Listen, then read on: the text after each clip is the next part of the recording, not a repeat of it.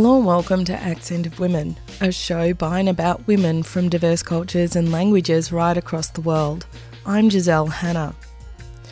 Thousands of supporters of Brazil's fascistic former president Jair Bolsonaro invaded and occupied for more than 3 hours the headquarters of the three branches of government in Brasilia, the country's capital, on Sunday, the 8th of January. The protesters demanded a military coup to depose and imprison recently inaugurated President Luiz Inácio Lula da Silva of the Workers' Party. Although the situation was brought under control and the fascist occupation of the buildings ended, there remains a looming threat of a military coup with fascist sympathetic leaders. To discuss the rising threat of fascism in Brazil, I'm joined today by Brazilian ecofeminist and socialist Fernanda Santos. When we talk about Bolsonaro, we describe him as a fascist. What was it about his government and his method and his system of administration that made him a fascist? It starts by the people that are financially supporting his campaigns. Of course, it's all very focused on saving the big business. It's all funded by big business as well. And so this feeling of a hate and the fear that I say they really nurture in the population. I think, this is definitely like a sign of fascism and like how they use lies and like very controversial strategies to manipulate people, to disinform and alienate people from reality and building conspiracy theories as well. So and his government was very much against the most oppressed people, like Black people, of course, women, trans people, all the people from the LGBTIQ plus community, the indigenous people, many measures to really just disempower and disencourage and even genocide. So now it's already coming up so many reports and situations where deaths of indigenous kids in Brazil could have been avoided during his presidency, and it wasn't. Apparently, around 500 indigenous children died from situations that could have been addressed. So all those things are coming up now very strongly. But it's things that we knew, but now it's going to be very shocking to know effectively, because so he did put in place lots of measures to hide information as well. So he made big changes to make sure he could avoid accountability and information to be shared. There were lots of denial around science. So the whole situation with COVID was a big show of lack of humanity and interest in humanity, and really and just oppressive, where people cannot even talk much against him. It became more and more very, very fragile topic. I can, I'm overseas, different. I always think, even the times that I went to Brazil while he was in government, it's you don't know where the people are, where his supporters are, and if you raise something about him, people might even become violent in defending him. And so all this movement is just, it looks very dangerous and also, of course, his appreciation of far-right dictatorship, which he doesn't hide, how much he appreciated historically in Brazil. So all those things are very clear on how he believes in authoritarian measures, anti-democratic measures. Well, following on some of his conspiracy theories and spreading of untrue information, he followed in Trump's footsteps, declaring the election result invalid. Can you tell us how this played out? This is like very old strategy he used since his first election as a president, of course, because Bolsonaro is in Brazilian politics for quite a long time, being re-elected. But as a president, even in the first election, he was always like, if I don't win, this is it's a sign that's a fraud, because he always believed and like in his popularity and how, all the strategies of fake news and all this would help his elections. So they raised concerns regarding the reality of the electronic elections that happened in Brazil, and which was actually developed to make it elections safer and away from some control of how people were voting. So all these questions he has around science and is what I said about the conspiracy theory is always contributed to those things. So and interestingly, like his government, his leadership actually attempted to commit some fraud during particularly the second round of the elections. They did attempt to sabotage people from some remote areas where Lula was far the most popular. They were sabotaging those people to get the public transports and go to vote. They created lots of barriers, and all those things were reported on the day, which we were not surprised or shocked. We were always expecting that to go. So he used strategies. He prevented some people to vote and they still lost. So it's just all those lies and. I actually, personally, I think it's a bit embarrassing how he undermines the population's capacity to know and understand better. But we all also know, the work deeply and very well funded on manipulating the masses, the far right movements do. Yeah, so it's still the ultimate responsibility of all those acts are linked to him. There's not much way he can avoid the linkage, I would say. So they're still investigating everything, but he was always attacking the Supreme Court, the Congress, always questioning anytime those spaces and institutions were questioning him, he would just start movements against them and talking about closing Congress, closing Supreme Court, all those things that contribute and are important for democracy.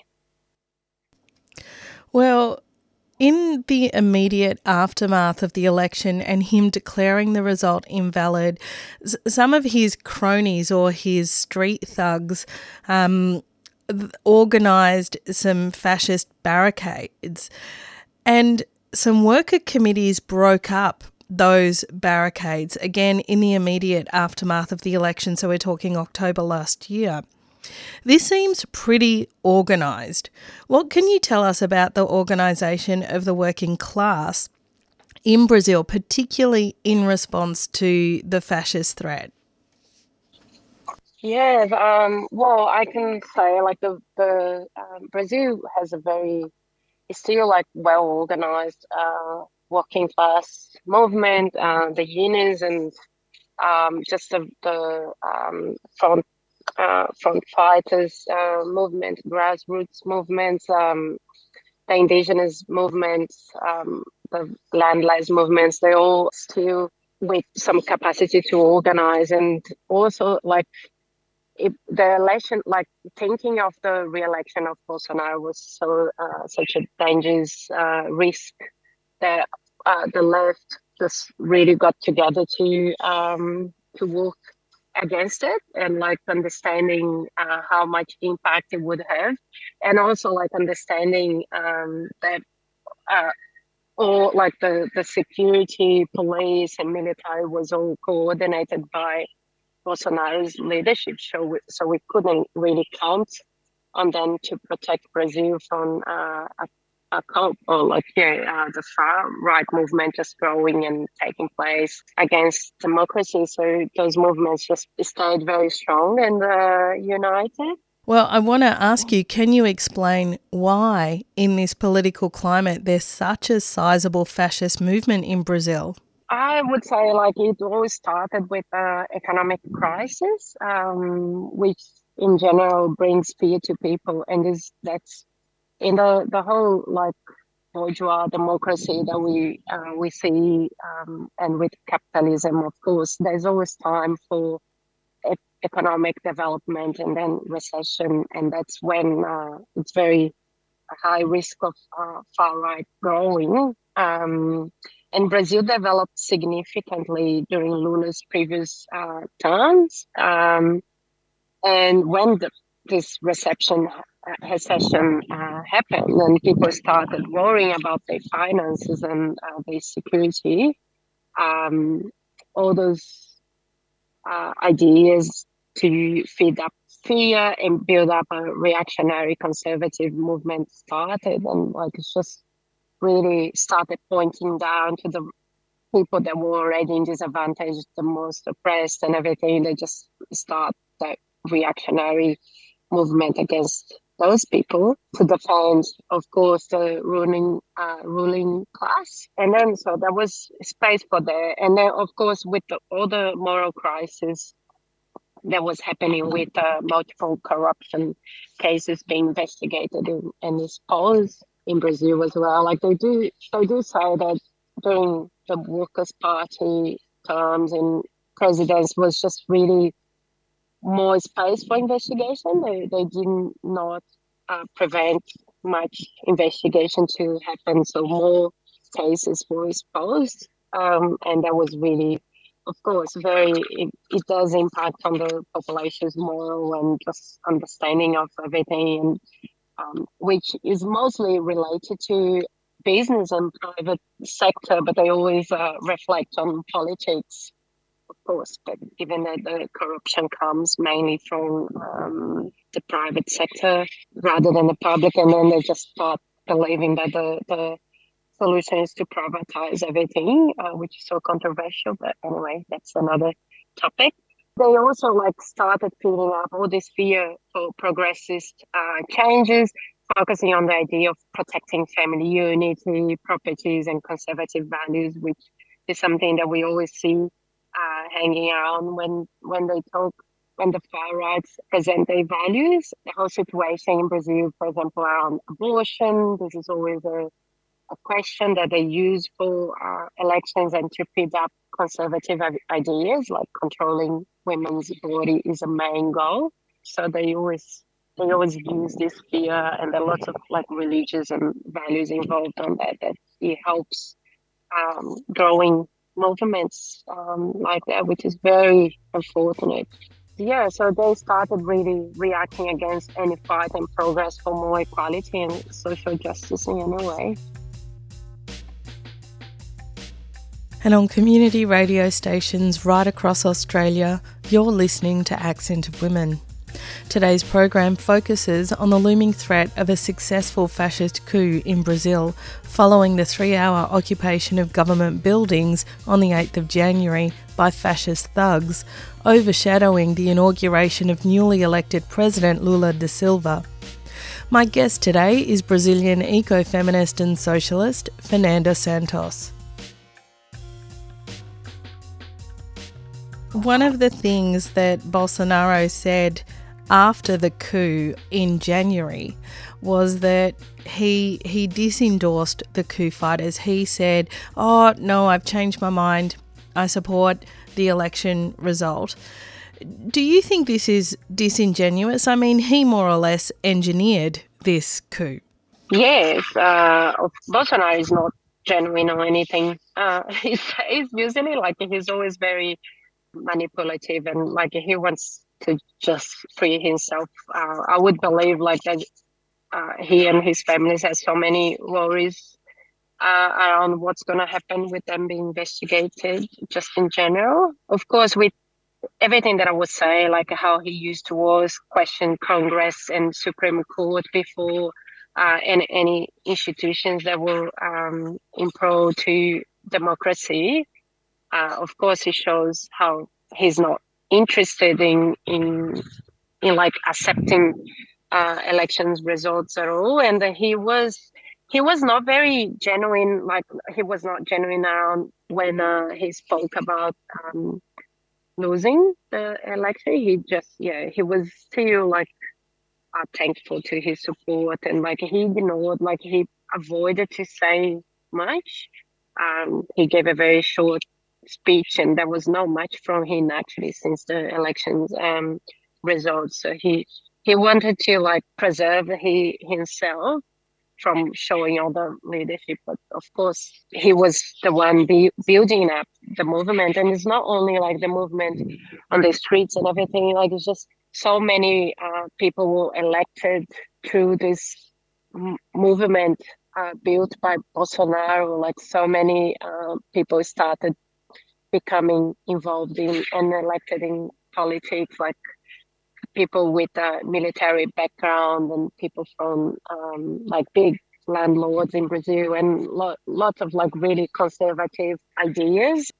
Well, I want to ask about these military people that have been recruited to his forces or to the cause of fascism or whatever you want to call it, because this is probably the most frightening development.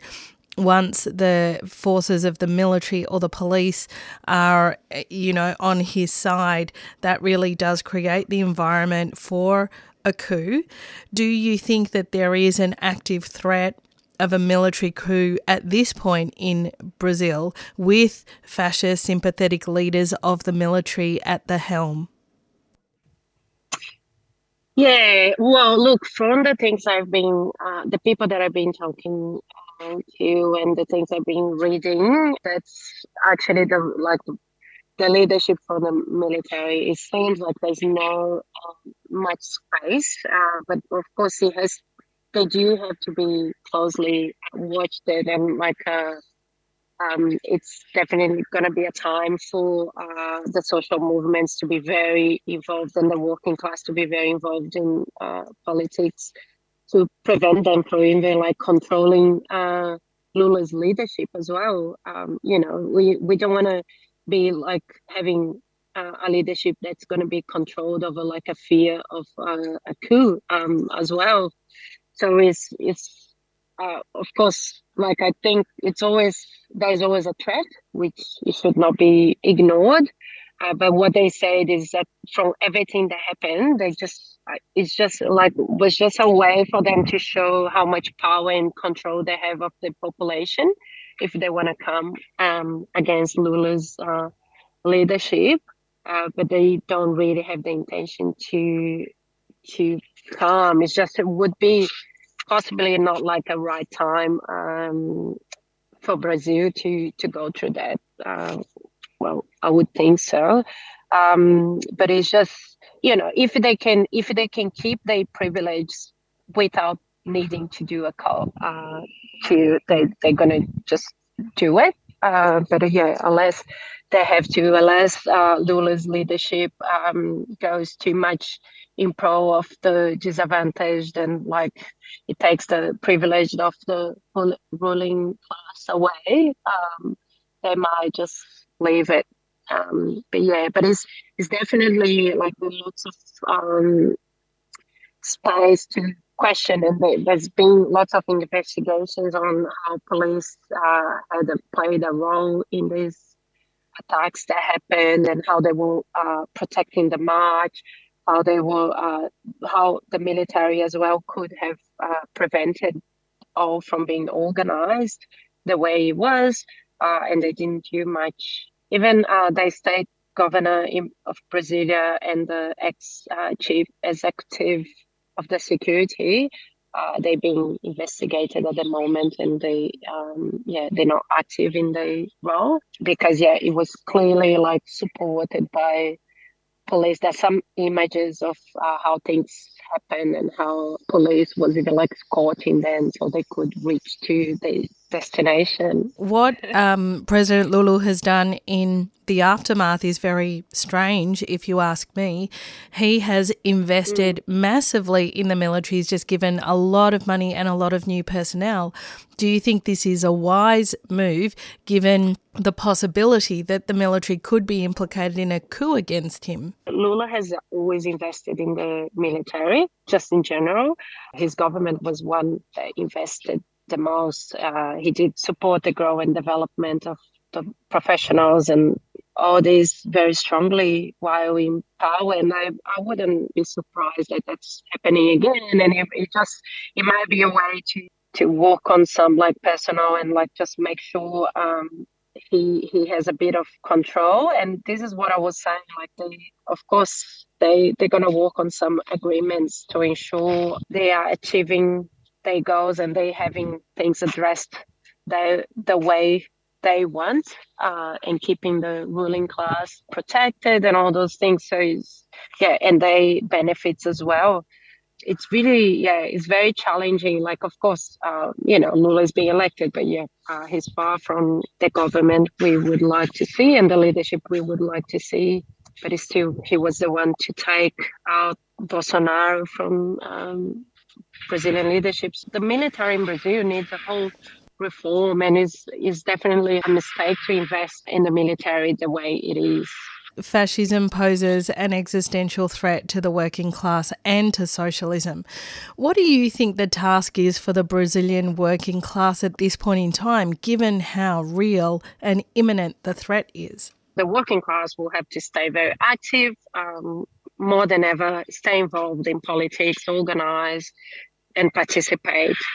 It's very important to understand that elections were just a beginning of the fight to gain some rights back, because there was just the impacts of Bolsonaro's leadership huge, and so this is just a very start, and to make sure we are like aware and ensure that as much as possible, considering like Lula is a politician and is just gonna play the games, and just to ensure like the population is being a priority, which is always we always want to have some hope, because it's really it's very upsetting, like sad, and like as a Brazilian person talking, just the impacts on each person, considering all the lives that get lost. So important that there's a focus on that. But I think for the working class will be just to continue organizing, being involved, not avoiding politics, and not expecting that Lula is going to solve things. We need to show the support and the interest and our demands very clearly as well, and be like they not alienate us from politics at all. Like, this is the most dangerous thing to do, is to avoid it. It is our place to be, and we just need to be involved and join groups, local groups, community, any possible social movement that's happening, and be informing others, making sure you link with the union like actively as well, and prevent things from getting worse and trying to get the rights back. And what kind of international solidarity do you think is needed at this time?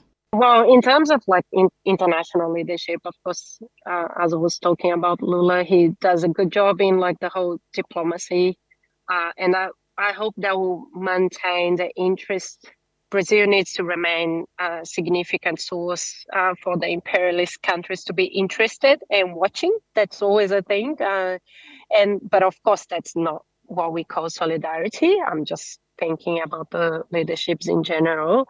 The solidarity will come from the social movements, of course, and I believe there's a potential growth in the eco-socialism, which cannot happen without the leadership from the First Nations, looking after and fighting for the Amazon forest, for example. So I hope the social movements internationally will just acknowledge all the importance in supporting, like we'll continue acknowledging and like work on the strategies and articulate on like a global strategy and support for those leaderships that are happening, because we're here talking about, but they facing, they struggle daily, and they've succeeded very well in protecting the people. And despite all this like historical genocide and everything, they are still like the main source of fight, doing the amazing work. So we just need to learn more, listen and support them as we can, and go with them. Well, Fernanda, thank you so much for your time on the program today. Was there anything you wanted to add? Well, I forgot actually, like in the very beginning, to acknowledge country and just pay my respect to the Polynesian, the elders past, present and emerging. Sorry for doing this now, but it's just I had all those things to talk. So it's just, important again, as I talk about First Nation peoples, as this week is the week that we know the invasion day, all those, the genocide and being celebrated, and just, so just to remember sovereignty has never been ceded. That was Brazilian ecofeminist and socialist Fernanda Santos speaking about the looming threat of a successful fascist coup in Brazil, following the 3-hour occupation of government buildings on the 8th of January by fascist thugs, overshadowing the inauguration of newly elected President Lula da Silva. And that's all we've got time for on today's program. Accent of Women is produced in the Melbourne studios of Community Radio 3CR with the financial assistance of the Community Broadcasting Foundation. The show is distributed nationally via the Community Radio Network, with special thanks to the Community Broadcasting Association of Australia. Music for Accent of Women was written and produced by George Kunjeri. If you want to hear this show again or any of our previous programs, you can download the podcast from 3CR's website. That's 3cr.org.au. Go to the Accent of Women page and follow the links to this week's show. If you want to get in touch with the producers of the show, you can write to us at accentofwomen@gmail.com. You can also follow us on Twitter or like our page on Facebook. Thanks for tuning in. I'm Giselle Hanna, and I look forward to your company again next week.